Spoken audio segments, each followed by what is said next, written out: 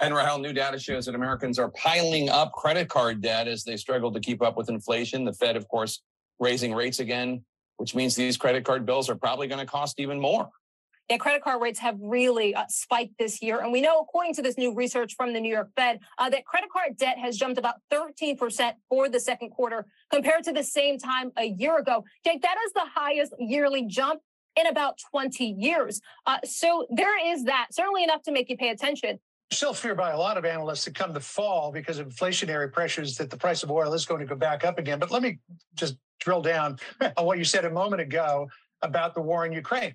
We heard this president say over and over and over again. We heard every aide that was willing to speak in front of a microphone say, it's Putin's price hike, it's Putin's price hike, it's Putin's price hike. You pointed out the war in Ukraine is still raging and prices are coming down.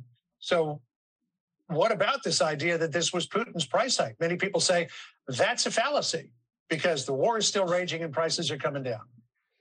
Well, it's not a fallacy. If you look at the charts. So why are prices coming down? Look, I'll explain. The prices start going up as soon as Putin starts intervening in the energy market in Europe.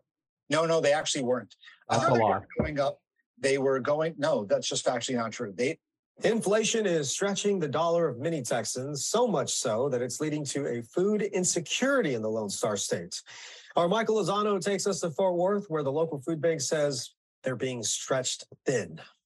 The Tarrant Area Food Bank says that they feed more than 1,000 families just at this massive distribution center on a weekly basis. And with the increase of inflation and products and groceries, many residents are flocking here, seeking help and resources. It's a long wait, but honestly, every little bit helps. It's a wait Alondra Milan is willing to weather. I think the longest I waited was about 2 hours. She's one of hundreds in line at this Tarrant County distribution site in need of groceries. Bread, cereals, stuff like that, just kind of pantry items. The 24-year-old lives with her family. They all have jobs, but the U.S.'s largest inflation increase in 40 years is spreading their dollar too thin. But with inflation, everything is like 4 times more than what it used to cost. The Tarrant Area Food Bank is busy passing out 1 million meals a week to their 13-county area. And we're seeing as many people right now as we saw at the height of the pandemic when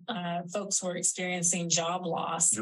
When you hear that they named it the Inflation Reduction Act, do you just laugh out loud? I mean, do you know how Washington works? But do you see the sort of irony in tacking on another $700 billion with tax increases and spending involved? Does that in any way look like an inflation reduction bill to you? Guaranteed, promise, never broken my word. Anyone making less than $400,000 will not see one single penny in their tax raise. President Biden breaking his promise not to raise taxes on the middle class. Senate Democrats look to fast track a bill that multiple now nonpartisan experts say would raise taxes on nearly all Americans. Give you my word as a Biden, no one making less than $400,000 a year will see a penny in their taxes raised. The average tax rate for nearly every income bracket would increase. I will not impose any tax increase on people making less than $400,000. Taxes will rise by $16.7 billion in 2023 on Americans earning less than $200,000 a year. No one earning less than $400,000 a year will pay a single penny more in federal tax. Joe Biden has drawn the line at $400,000 a year. The committee does say it would raise taxes on people below that line. Welcome back, everybody, to the Unregulated Podcast. This is episode number 95. Here on Thursday morning, August 4th, and Joe Biden promised not to raise your taxes, Mike. $400,000, ladies and gentlemen. You've been lied to. I don't know how else to say that nicely. You notice the ominous campaign music in the back of that last clip? Yeah, it's... Also, just wanted to point out that our good friend Amos Hochstein is the one who made a statement that it is simply factually incorrect that gas prices were rising before Vladimir Putin invaded Ukraine. I'm glad you said that because I thought it was John Kirby. That is, of course, a lie. That's not an inaccuracy. That's a lie because it's easy to track. The prices of oil and gasoline have increased every month from the moment this guy took the oath of office until about 2 months ago, when demand destruction, when the pending recession destroyed enough demand to start to sink the prices. Yeah, well, I mean, apparently Joe Biden is not responsible for any of the upside to gas prices, but all of the downside to gas prices. It's Vladimir Putin's recession. Yes, of course. When the bill that they're considering are going to pass, probably, if that ever becomes law and it turns out to be a disaster like the American Rescue Plan, I have no doubt that in a year it's going to be Vladimir Putin's reconciliation too. And I also love that Joe Kernan's like, do you just laugh out loud? They literally had the cojones to call it the Deficit Reduction Act, or the Inflation Reduction Act. Yeah. So real quick, and there's going to be an editorial in the Washington Times here tomorrow about this with a bunch of these links. Right, both the Wharton guys, right, the Penn Wharton guys, their budget model shows that it's going to have no effect on inflation. Statistically, what was the word they used? Statistically ambiguous effect. Ambiguous. Yeah.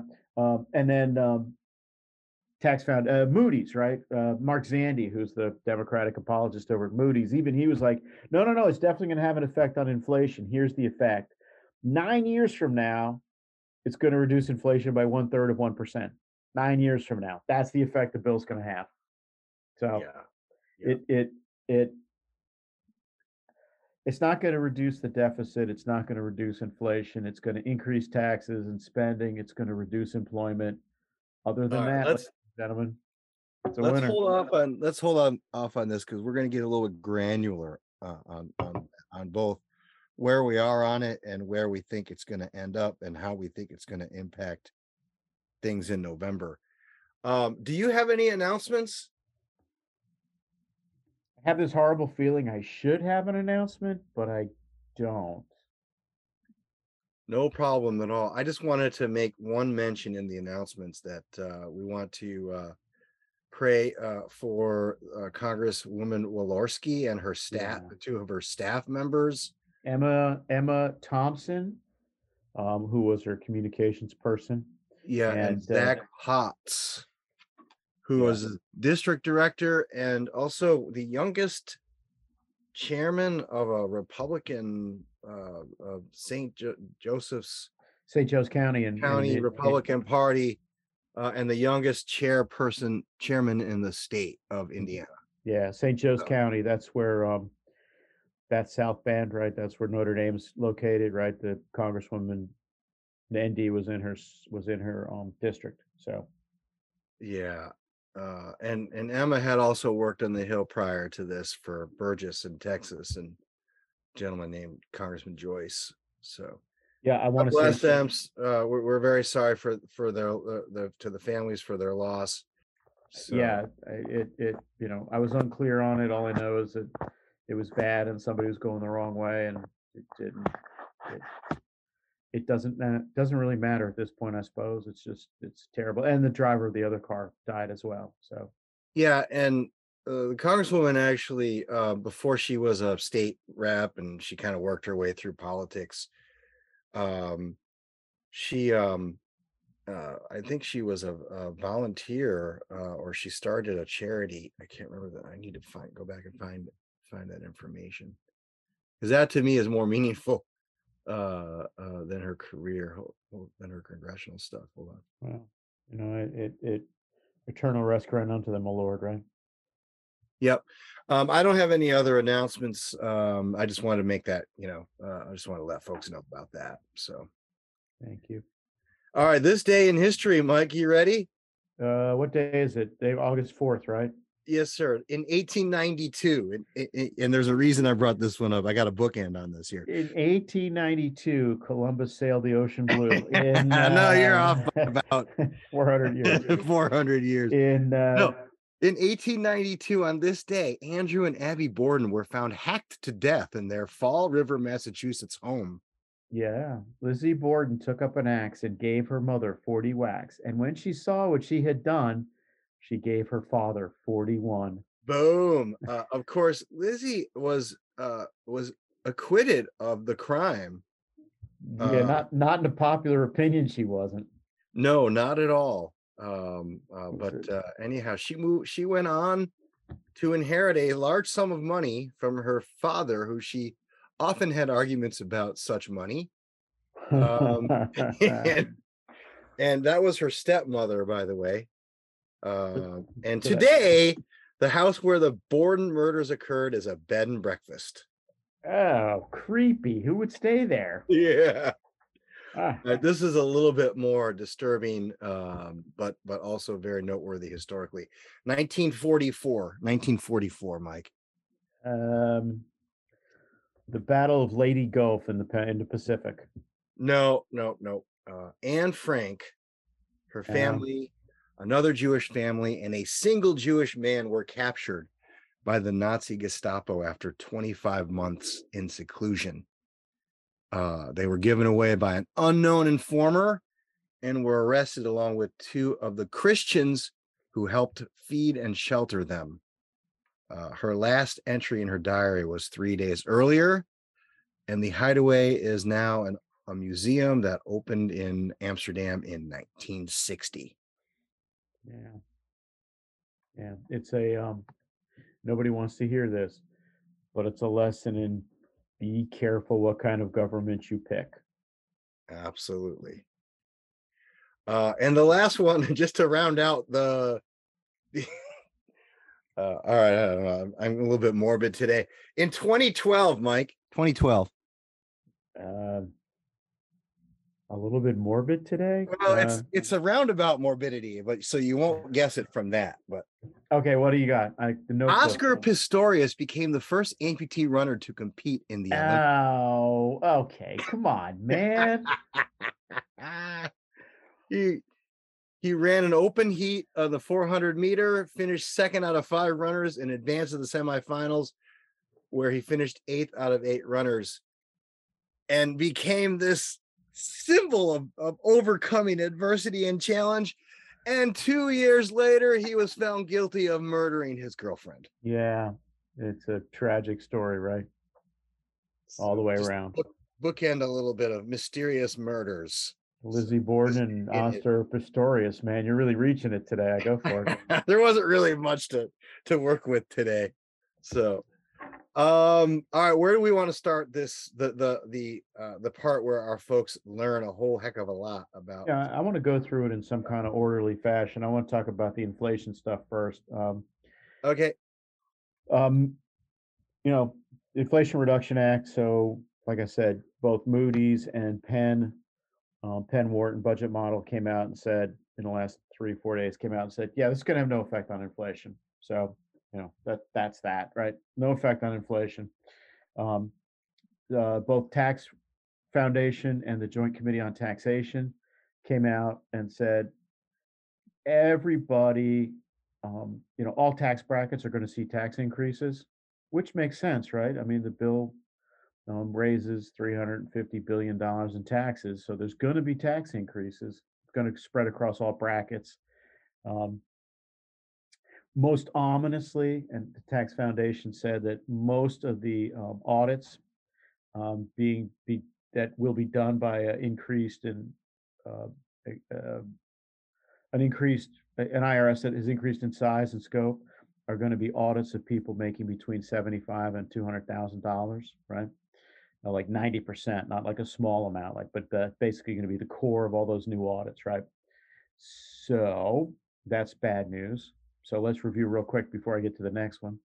No effect on inflation, tax increases for everybody, including those making less than $400,000, and an aggressive IRS that's targeted directly at the middle class. The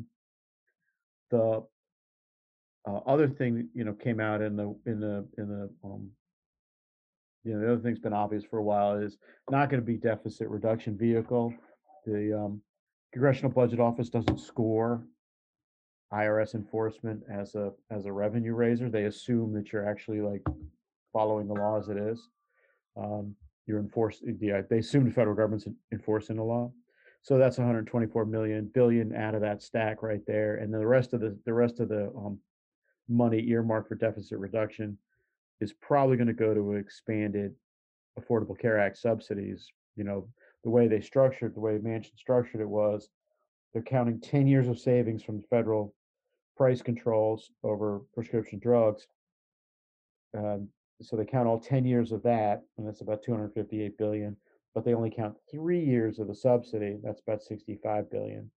So in reality, in 2025, that subsidy is going to come up, it'll get expanded for all 10 years of the window. So no deficit reduction, no effect on inflation, tax increases. Last thing on it, I'm aware that today there's going to be a study coming out made public, shows job losses are going to be about 900,000, which is pretty bad.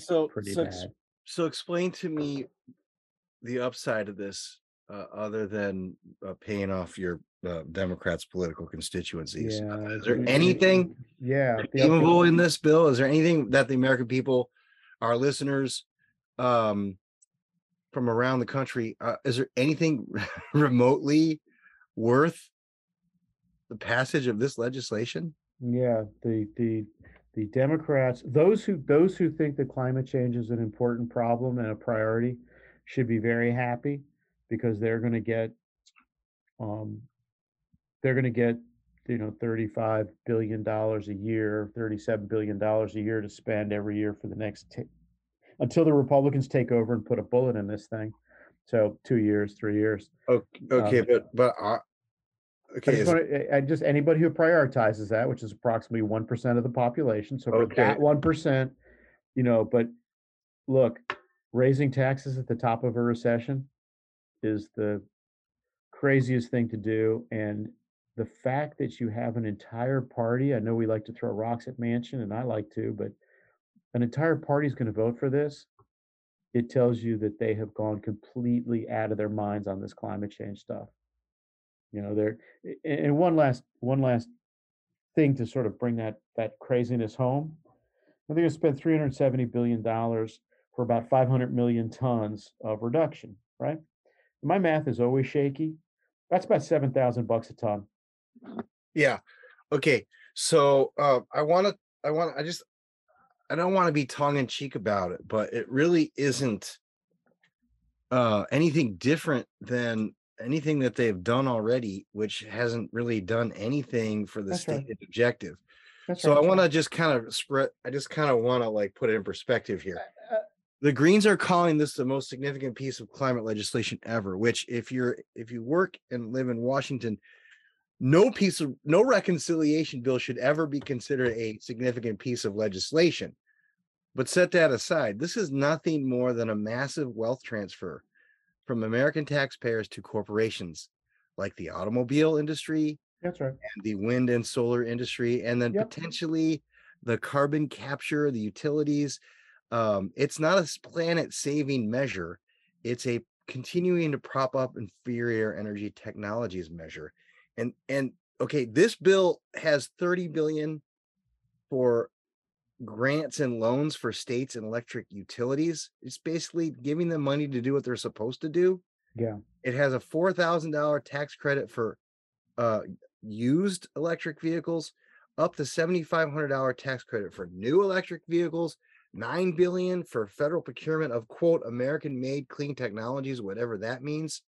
$3 billion for the Postal Service to buy EVs. Yeah. $1 billion for school bus places. The other day, a small town in the Northeast somewhere bought a brand new electric bus that blew up and wouldn't stop burning. More money for the Department of Energy. Now, it's not like they haven't done anything. Between the COVID relief bill, which was billions in green stuff, between that and the quote infrastructure bill, which was we calculated over 115 billion in green stuff, and the other bill, that the first bill that he passed, right? The quote unquote COVID relief package. Yeah, the American Rescue Plan. Yeah, I mean, they've already, and Chips Plus had a bunch of green stuff in it too. My point is that Biden's already racked up 115, a couple few $100 billion already for these people. Well, okay, to your point, right? To your point, two points to your point. The Business Council for Sustainable Development, I think,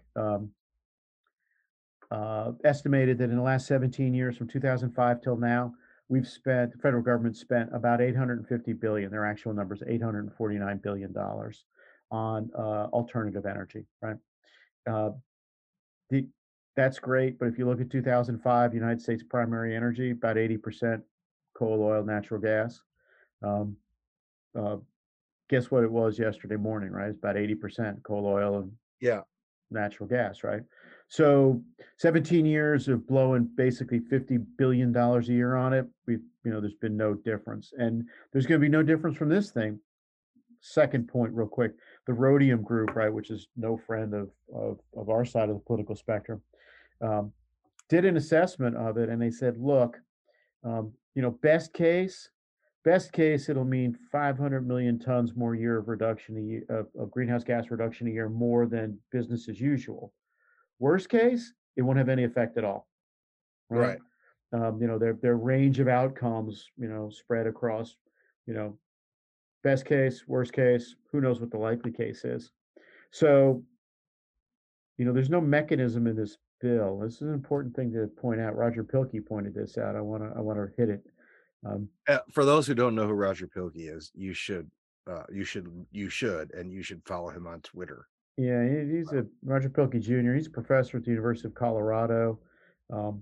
I don't always agree with what he says or how he thinks, but he always has reasons for what he says and why he thinks it, right? He's a smart guy and he's data driven. Pilkey's like, explain to me what in this bill is going to change our current energy trajectory. And the answer is nothing. There's nothing in the bill that's going to change our current energy trajectory, which is why he asked the question. And the funny thing is, he asked it like 3 days ago on his Twitter feed, and no one's been able to give him an answer. Which is kind of telling that this bill. This is what the editorial says, right? It's not going to reduce inflation. It's not going to reduce the deficit. It's not going to change our energy trajectory. What it is going to do is increase taxes on everybody right at the top of a recession. And that, I hate to say this, I hate to use this particular word, but I mean it in its clinical sense. The Democrats have become deranged on this issue, right? They don't have the range. They become totally unmoored from the center line on climate change. It just, you pointed out the rhetoric, right? Historic, fabulous, wonderful, the most amazing thing ever. I'm like, dude, it's just a money giveaway. It's a wealth transfer. It's not. It's literally a corporate welfare program. It's industrial policy. Lisa Lenoz, who's one of the Institute for Energy Research's policy advisory board members, I think you know who she is, Mike. She's very, very well versed on the wind PTC, in particular, the production tax credit. And she did a little digging in this legislation. Yeah. And she concluded, I'm going to put her piece in the show notes because it's worth reading. She concluded that the ShuManchin extends the PTC, claims to extend the PTC and ITC for 10 more years. But the language is actually not what it does. The language says it phases out, but quote, only after annual greenhouse gas emissions from U.S. electricity production drops by 75% or more to 2022 levels. To achieve this level of emission reductions, the U.S. would have to severely constrain the public's access to reliable generation, which won't happen. And she fleshes out the numbers. She's basically making the case that if that language sticks, isn't clawed back, changed, or otherwise modified, that this makes the PTC permanent. Yes, it does, essentially. I did not know that. I mean, I didn't know that Lisa had gone out and done that. That's really valuable work. The one thing I will say about this, you asked what's the good thing about this bill? I will tell you one good thing about this bill. It has sheared away the pretense of a lot of this, right? It's now clear that it's all about the cash, that the environmental community has become just the foot soldiers of the wind and solar and EV. And the Democratic Party. And the Democrat. Well, we already knew that, right? But this is a different thing, right? That they're essentially the PR and the grassroots firms for these energy sources now, and for a lot of respects for General Motors, right? Place like that. The good news there is one thing, right? This is I'm getting to the good news. This is now completely a shirts and skin exercise, right? No Republican will possibly be able to vote for any of this stuff ever again. So, in a way, this legislation brings clarity to the underlying politics of this. And what it means is, like I said, what it means is next time the Republicans hold Congress and the White House, all this stuff's going to go away. And this industry, I'm going to put that in quotes, right? This industry is now going to be subject to the political vagaries in a way that no other industry in the country is. I feel kind of bad for them because I don't think they understand that's what they're doing here. Yeah, well, I want to refer our listeners and our audience to the Institute for Energy Research's Big Green Inc. database, which we basically update all the funds that the major left-leaning foundations pump into these green groups and for what purpose. And you are absolutely right. This as the quote in Wall Street, this clarifies, right? Yeah. So that you asked for an advantage for a benefit to the American public. This is the benefit to the American public. It is now obvious what's going on. So we will see if the Republicans capitalize on that, and we'll get into the politics of it afterwards. But ShuManchin debate has not begun. The House is out. They're obviously going to wait till the Senate figures out what they're going to do. Schumer hasn't begun. Hasn't indicated when he will schedule debate for this, but they're working through what's called the bird bath, which is the requirement that all of the provisions be subjected to this sort of reconciliation budget tool or constraints, the constraints of it.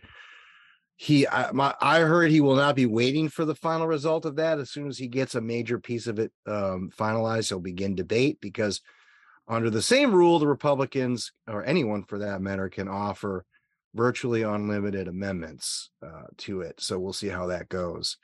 The mystery here, and I'm just pulling a few things from today's Punch Bowl News morning update. The big question mark is why nobody reached out to Sinema at any point and time in this process, and what is she going to do and or ask for?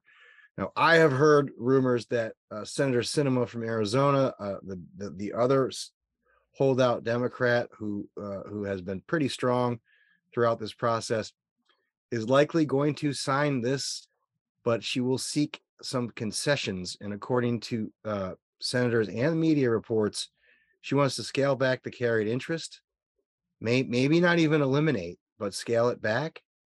And this is for the stuff that the private equity guys and the hedge fund guys are complaining about. She also wants to seek some changes to the minimum tax, which is the one that bangs on manufacturing, which is ironic, considering Mr. Manchin has been all about manufacturing, and this actually doesn't about face on that, and one of their stronger points. And she's looking for drought money for Arizona. Yeah. So she's gonna, for like $5 billion in drought money. So she's gonna claw back about 15, 20, 25 billion. She's gonna add about $5 billion. So theoretically, ShuManchin has to scale back some of these programs by, I would say, $15 billion. Then she's likely to sign it according to the world. So. I'm skeptical of that. I'm skeptical of that. I'll just tell you that right now, right? She, with respect to the timeline, they're going to go to the floor when they have the votes and not before, right? And so tomorrow, Saturday, Sunday, Monday, right? At some point, he's either going to do it or give up on it, right? I think somewhere middle of next week he gives up on it. If we go in the middle of next week, he gives up on it. I'm kind of entertained because we were going to vote on it this week, right? It came out, we're going to vote on it Tuesday. Yeah, here we are on Thursday. So I'm skeptical of the timing, but I think Saturday, Sunday, Monday in the Senate, and then Wednesday in the House wouldn't surprise me. The other part that's odd is the other part that I have trouble believing is I'm really skeptical that that's all Senator Sinema cares to change. You got to think she's peeved that they didn't include her. She already's on the record as opposing to carried interest provisions, right? So I think that's out. And I expect her, if she's going to do this book minimum thing, she's probably going to take a bigger chunk out of it than just a modest one. And for every percentage point on that minimum, they're raising about $20 billion to give you some sense of what's going to have to come out in the bill. Keep in mind, I say this all the time. I want to remind everybody, IRS enforcement doesn't score. So the $124 billion comes out of the bill right away. So it's not a $750 billion bill. It's a $625 billion bill. I could easily see her taking it down to 400. And, keep in mind, 65 billion of that is going to the Obamacare subsidies, no matter what else happens. So we'll see how it goes.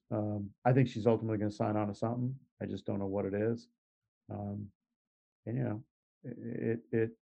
But this idea that she's going to ask for a bunch of small things, I don't believe that. I really don't. And because it doesn't make any sense.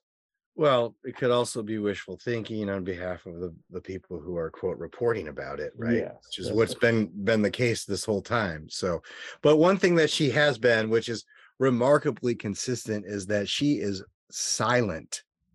Yeah. She makes no comments to the media or anybody for that matter that we are aware of about what's in her head. She's very disciplined in that regard. I'm kind of impressed. So yeah, and that's why I don't believe the small stuff, and I don't believe the reporting, because she just when she has an answer, she'll tell us. Yeah.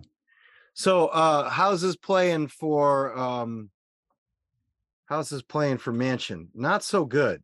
There's a guy in Morgantown, West Virginia. As sort of everyone knows who he is now because everyone wants to get on his show or talk.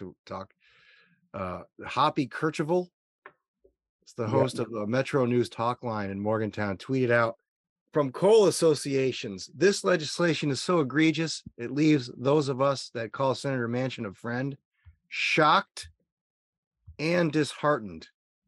And then the Coal Association, which I'll include not just West Virginia, but all of the state coal associations, sent out a scathing letter. ShuManchin agreement bad for American coal. It's basically like you just sold this down the river. Why now? Why now is the theme of the letter. It's pretty good. I'll put that in the show notes. And honestly, I've seen a few rounds of his media circuit. He doesn't look like he's not doing a really good job convincing folks that the bill does what he says it does. It's not a good look for him politically, quite honestly. So I know we hashed this out last time, so I won't get into it, but he went from a confident, very sort of grounded, assertive, firm posture to one where he's just fumbling all over the place trying to sell this thing, trying to sell this dog. So yeah, I mean, there's something we don't see here, right? He must know the permitting stuff is vaporware. He must understand the bill doesn't do anything he says it does, and yet he continues on. He must know that he can't win in West Virginia now, right? he can't win anything statewide. Something we don't see. We'll see it in the next, I don't know, 3, 4, 6 months, whatever it is. It'll become apparent, whatever it is he got for this legislation. Yeah, we put in the AA has this great daily news clip called In the Pipeline. And if anyone is interested, just ping us at unregulated@energydc.org, and I will include you on the mailing list. We'll gladly sell out the economy today for a hamburger on Tuesday. Yeah. I mean, he's not going to get this permitting stuff. I mean, the It's- irony is that the Senate Republicans are going to put a CRA, a Congressional Review Act bill on the floor that undoes the Biden stuff that undid the bad stuff on NEPA, which is permitting reform. Yeah. Right. Well, not only that, I mean, even the stuff that's even the stuff that's been talked about doesn't actually involve any actual permitting reform, right? It doesn't do anything about the Clean Air Act, the Endangered Species, the Archaeological Historic Preservation Act, Clean Air Act, and the involvement of federal land managers. It literally has nothing to do with what actually stops projects. And I just want, this is a divergence, but I think I got caught on the record saying this yesterday, so I want to explain it. Somebody, one of the senators like, hey, we need to reform NEPA. I'm like, NEPA is becoming the new Keystone Pipeline, right? Yeah. An almost trivial totem, but everybody knows it. So they're like, we need to reform NEPA. NEPA isn't the problem. It's the organic statutes that are the problem. And nobody's talking about touching any of those. Well, so, that's and our point about major questions doctrine, right? Right. And, you already saw that Grijalva already, he pushed away from the bar long enough to say, yeah, we're not doing that in the House. Right. So. Oh, Mike, behave. I got to pull out that graphic. Oh, behave. It is what it is. Anyway. Yeah, baby. All right. So where do we go from here? They're obviously going to do a lot of behind the scenes maneuvering. Oh, just to go back to the point on the permitting too. Yeah. Nancy Pelosi's going to do Joe Manchin a favor by twisting the arms of Ilhan Omar and her crew. Yeah. Get a permitting reform bill through in the lame duck. Really? Like I said, when after all she's done for him, for her, or strike that reverse. After all he's done for her, are you kidding me? Yeah. What a joke. It's a joke. Like I said, when Grijalva was the first guy out saying forget it, you're doomed, right? Before the progressives even had a chance to get to his left, he was just like, you know what, I'm just going to shorten this, move to the furthest left post and say forget it. And that's what I'm saying, right? Senator Manchin, he's a wealthy, powerful individual. He's played this game very well. He's not an idiot. He's not naive. He must know that the permitting thing was vaporware, that the parliamentarian's going to strike out the interior oil and gas leases before you give up wind leases, right? Yeah. He must know that the Made in America stuff's coming out, right? Because it has nothing to do with anything. So that's coming out. In other words, everything he cares about is not going to happen. And I see that. You see that. Everybody sees that. He must see it, which leaves us with the question, why did he do this? And that's what I'm saying. It's something we don't yet see, but we will eventually, right? It will come out. Yeah. All right. I want to switch over to gas prices really quick before we get into the primaries, if you don't mind. Okay. I want to call this segment the gas price whisperer. Okay. On the OPEC announcement, given what the president has invested, does he feel like the increase was an insult? Look, and I said this earlier, and I'll say this again. The fact of the matter is that oil and gas prices are coming down. They are coming down, and they have been coming down since the president announced his trip. The moment he announced this trip, we saw gas prices and oil prices coming down, and so that is also important to note. But there's one more before we get into the conversation, brother. We're now seeing 50 days into what remains the fastest decline in gas prices in over a decade. Gas prices are now down 86 cents a gallon from their June peak, saving American families with 2 cars on average over $90 a month on. Okay. Regular gas is still $1.77 higher, and diesel is still $2.60 higher than when Biden took office. Now, he keeps talking about this SPR release and what a miracle, what an amazing thing it has done for American motorists. And he brags about it, saving 40 cents a gallon at the pump. So that his release from the SPR has saved Americans 40 cents a gallon at the pump. Now, our guys crunched the numbers, and we used their framework, the framework they use to estimate the value in lower gas prices of our metrics, which was an increase in domestic oil production with fracking. Okay. Mm-hmm. And our calculation based on their metrics is that if the White House says the SPR release is resulting in gas prices that are 40 cents a gallon lower, then they're also saying that last year, the increase in domestic oil production led to gasoline prices that were about $2 a gallon lower, and that domestic oil production has saved Americans over $2 trillion since 2008. So I'll take. I was gonna say I like it. I'll take.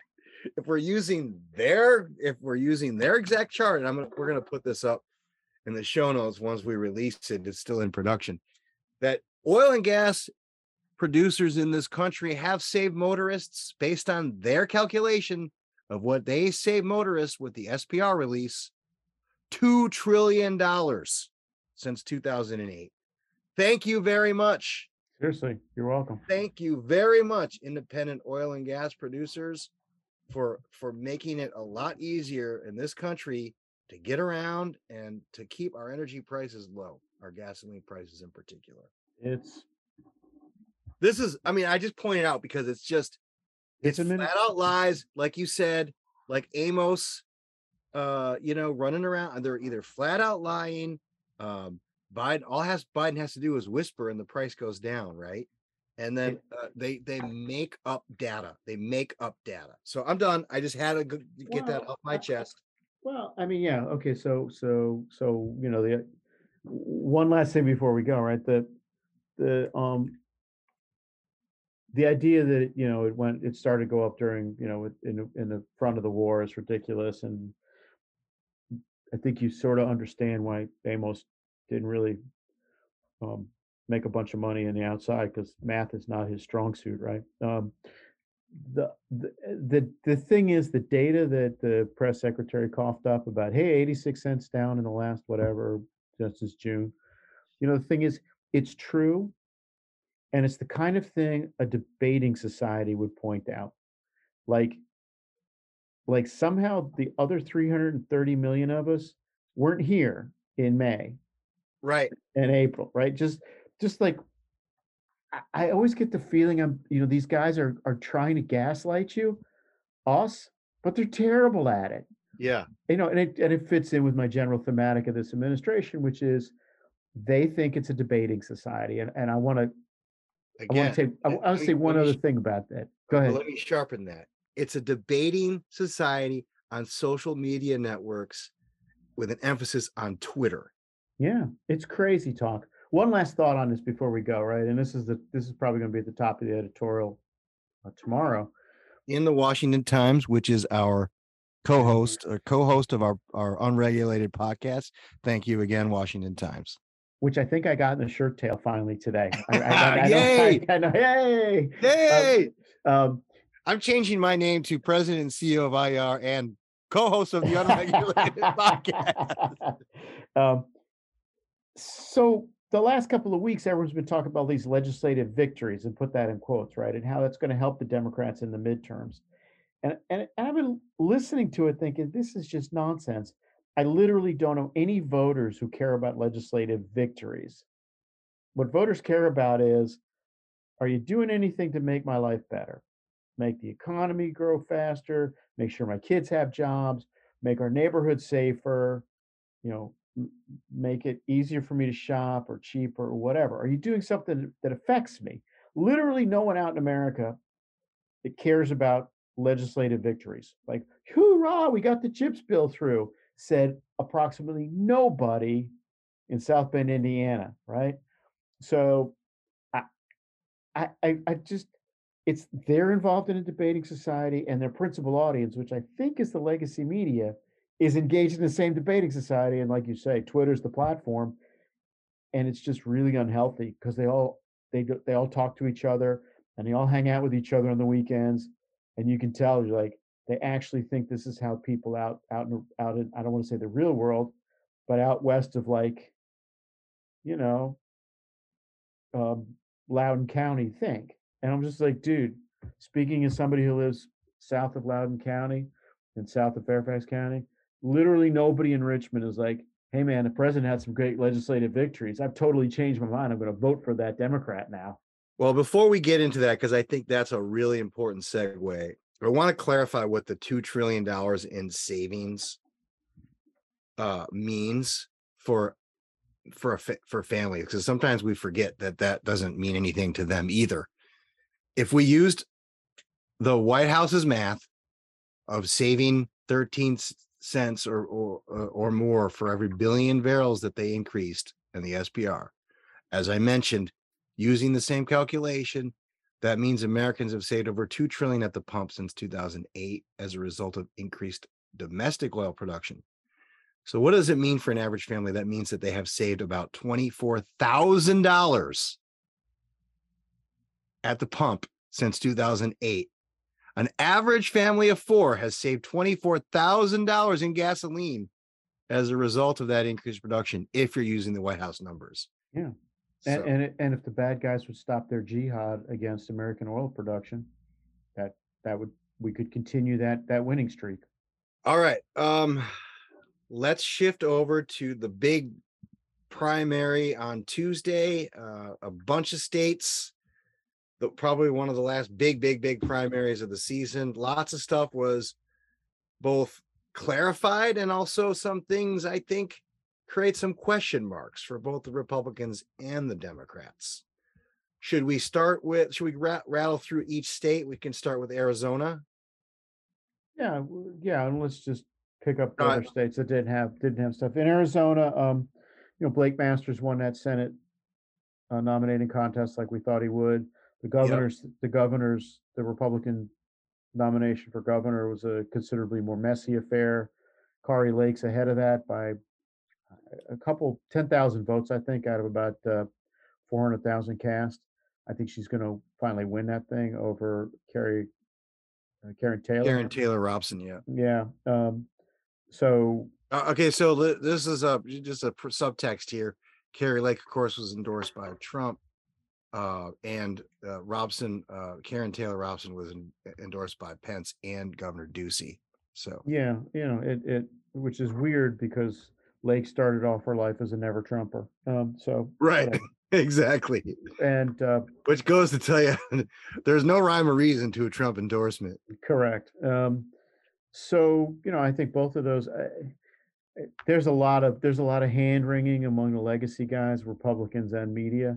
There's no way this ticket can win because it's got crazies on it. Kari Lake and Mark Fincham is the Republican nominee for Secretary of State, right? And they're all 2020 election questioners, right?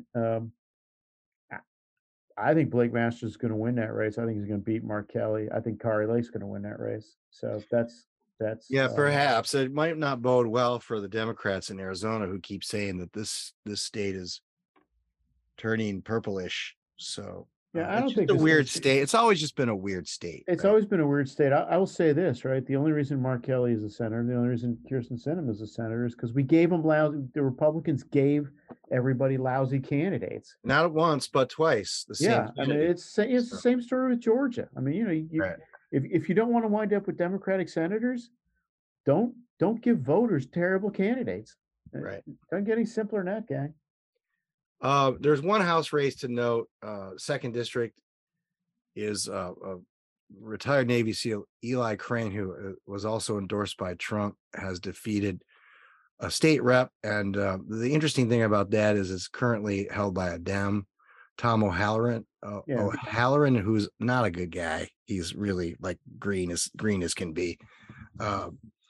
Anyway, it looks like that seat's going to flip because of redistricting.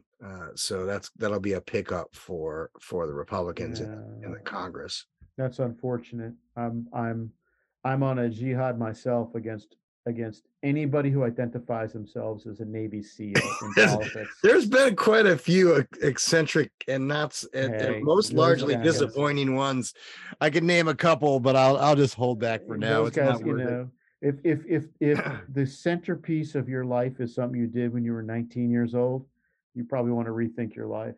Yeah. All right. So let's talk Kansas, because Kansas. This is for one thing only, because the phrase "blue wave" was trending this morning on Twitter, Mike, because in the primary there was also a ballot proposition that basically I don't even know, it was kind of strangely worded, but essentially it restricted the ability of the legislature to change the state's access situation with respect to abortion.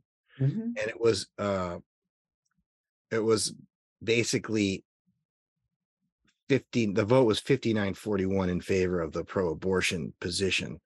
Yeah. So the Dems are claiming that this is just proof that Roe v. Wade is going to be the deciding factor in the November elections, and that Republicans are going to be in trouble because between all these legislative accomplishments and anxiety about Roe v. Wade, not only are the Democrats going to hold on, but they're going to it's going to be a blue wave.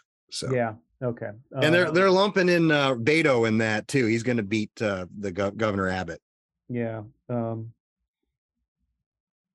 Kansas is kind of a different thing, right? The Constitution precludes the legislature from doing anything, right, on abortion.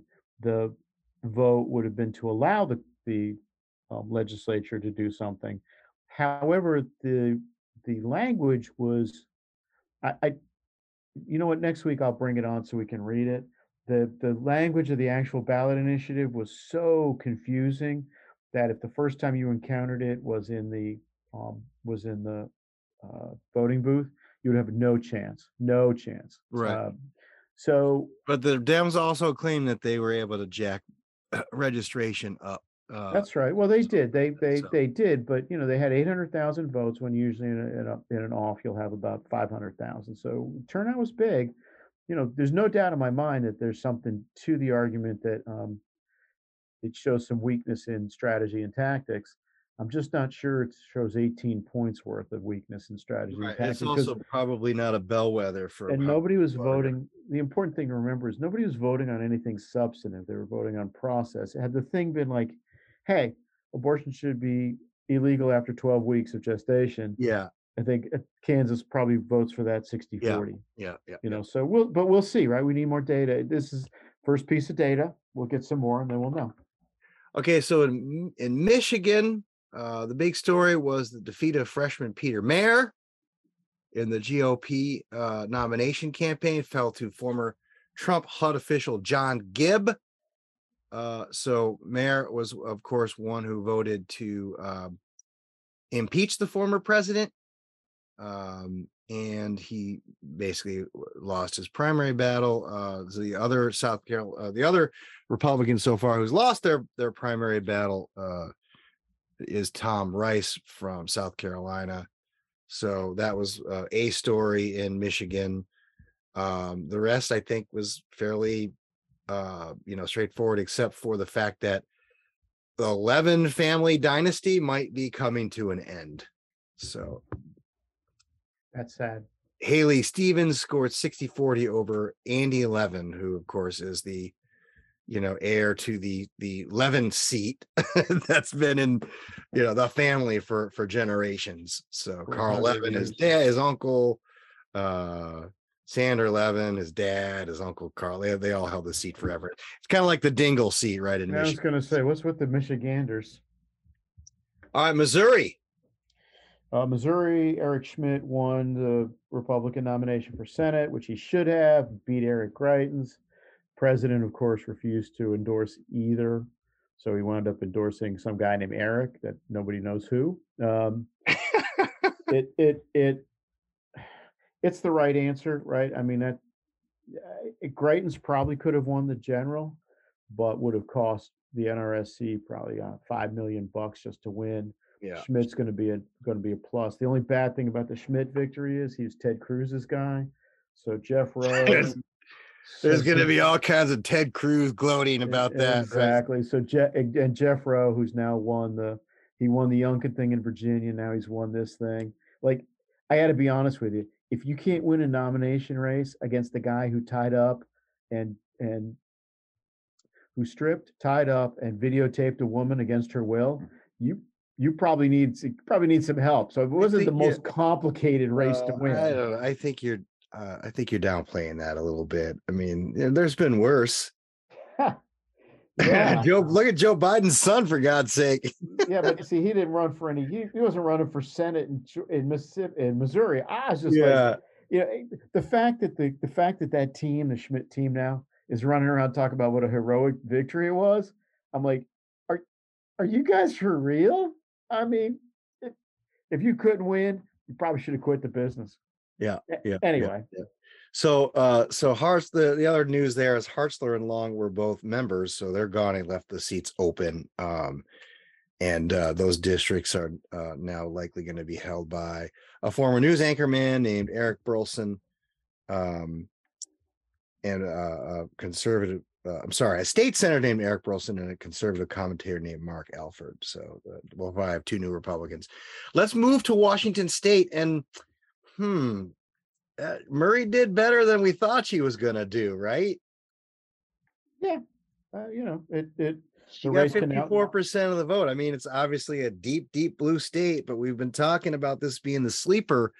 This might make her feel a little bit more confident. Our friend, the woman you interviewed, the veteran and former nurse Tiffany Smiley, got 32% of the vote, because this is one of those deals where it's like a jungle thing, right? Like everyone's in it. So correct. Yeah. So, top two go.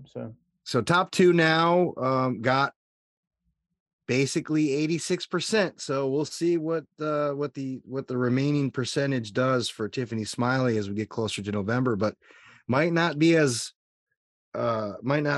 close of a squeaker as I had thought or hoped. No, she's an underdog. There's no doubt about that. We'll see how it goes, right?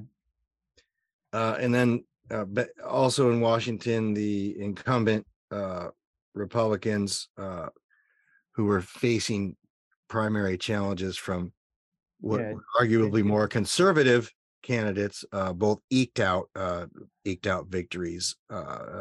Congressman Newhouse, Dan Newhouse, and Jamie Herrera, and Jamie Herrera Butler. Yeah, so they'll be coming back to the Congress next year. Yay! All right, that's all I have for big primary day. You want to talk big picture, what it means, or any? No, I want to whip through insights. We promised to do states. We're going to do states here. Okay. North Carolina, Ted Budd's going to win that race, right? He's trending. He's 2 to 6 points up. He's going to win that race. In the 4 remaining contests that are important, right? In Georgia, Reverend Warnock is probably legit +2, +3 up on Herschel Walker. No telling how that race is going to go. Herschel Walker looked like he was going to be in free fall, and now he looks like he's stopped. So that looks like a live race. In Nevada, Senator Cortez Masto, if she votes for this tax increase, right? Nevada's been devastated by the pandemic. If she votes for this tax increase on reconciliation, I think Adam Laxalt's gonna waltz in, right? He'll beat her by 10 points, just on the strength of that alone. In the 3 races that are kind of touchy, right? New Hampshire, Maggie Hassan won by 1,000 votes last time, 1,017 if you're paying attention. Republicans, that primary happens next week between the Republicans, the 13th. Two guys probably, General Don Baldock and State Senator Chuck Morse. The polling on that is that either one of them could beat her, and is both of them have run in front of her on a couple of recent polls. I think she too, if she winds up voting for this tax increase, is going to be dead. Is going to be pretty ripe for getting beat in November. The proximity of this thing to election is just remarkable. I can't believe they're going to raise taxes in August of an election year. I probably should go back and find out the last time that happened. Yeah. Read my lips. It's no new taxes. It's literally insane. In Pennsylvania, Oz, Mohammed Oz is running against John Fetterman, the lieutenant governor. Oz has kind of gotten some footing under him. It's turned out Fetterman is opposed to fracking, which I was going to bring that up. That was a nice little doozy that the Republicans pulled up. Signed a letter opposing fracking in Pennsylvania. Fracking has made approximately everybody in Pennsylvania wealthier. I mean, everybody's in on it. It's crazy. It's like being opposed to Silicon Valley in California, right? And it came out yesterday that he had been completely supported by his parents until he was 50 years old. Yeah. I'm like, I love. So he's a freeloading son of a pup. I lived in Pennsylvania for a number of years. I love the Commonwealth of Pennsylvania almost as much as I love the Commonwealth of Virginia. It is a great, historic, wonderful place full of wonderful people. How we came down to these two losers are going to be one of the United States Senate, I have no earthly idea. I really don't. But Fetterman, of course, will have to wear a jacket and tie if he becomes a senator. Will he wear his hoodie underneath? Gonna have to wear jacket and tie, or what's he gonna do when? Well, the everyday man with the hoodie, right? It's okay. Nice shtick. So it turns out the bad news about getting parental support until he was 50. Turns out he comes from money. That whole blue collar thing's a fraud. Yeah, right. So right away you're like, okay. So I think that coupled with his ongoing health problems, right? He had a major stroke, not a minor stroke, before the primary. I'm starting to think Oz is going to win this race, which I had not thought about until 10 days ago. In spite of Oz. In spite of himself, right? And he's going to be a terrible senator. I mean, he's going to be the senator from Turkey. It's not good. Yeah. And Pompeo pointed out was sharp about it. So what about Ohio? What about JD? Is he getting some footing or what? Oh, he's going to beat Tim Ryan. Yeah. Yeah. Don't get me wrong. It won't be by 30 points. He'll beat him by 5 points. It again, these guys are all going to have to take sides on this tax increase. That's going to take everybody who's marginal, take them away and put those races into the Republican category. And I see it. Everybody who does the numbers for a living sees it. I don't understand why Schumer doesn't see it. Maybe they're just like, what the hell with it. It's our last shot at it. Let's go. No, I think that's it, because that's their pattern, right? If you think about it. It is. Every cycle they do that. They did it with Billy Clinton with BTU and Hillary Care. They did it with Obama with student loans and Obamacare, and potentially cap and trade. It's in their DNA just to go for and government intervention into everything and take the casualties. That's right. And why people like Manchin who was saving them from themselves to some extent, don't get that is beyond me. But we digress. Any other races before we wrap up, because we're going long here? That's it for me. All right. Well, I'm going to close out with this little doozy. Just so our listeners, they may or may not care, but the New York delegation had some issues with redistricting, and in one district, the congressman who's been around for about 100 years, Jerry Nadler, has decided to run against another congresswoman who has been around for 105 years, Carolyn Maloney. And they both participated in a debate along with somebody else who I have no clue who it is, but I wanted to share this short little exchange from the debate this week. Should President Biden run again in 2024? Yes. Mr. Nadler. Too early to say. It doesn't serve the purpose of the Democratic Party to deal with that until after the midterms. Ms. Maloney. I don't believe he's running for re-election.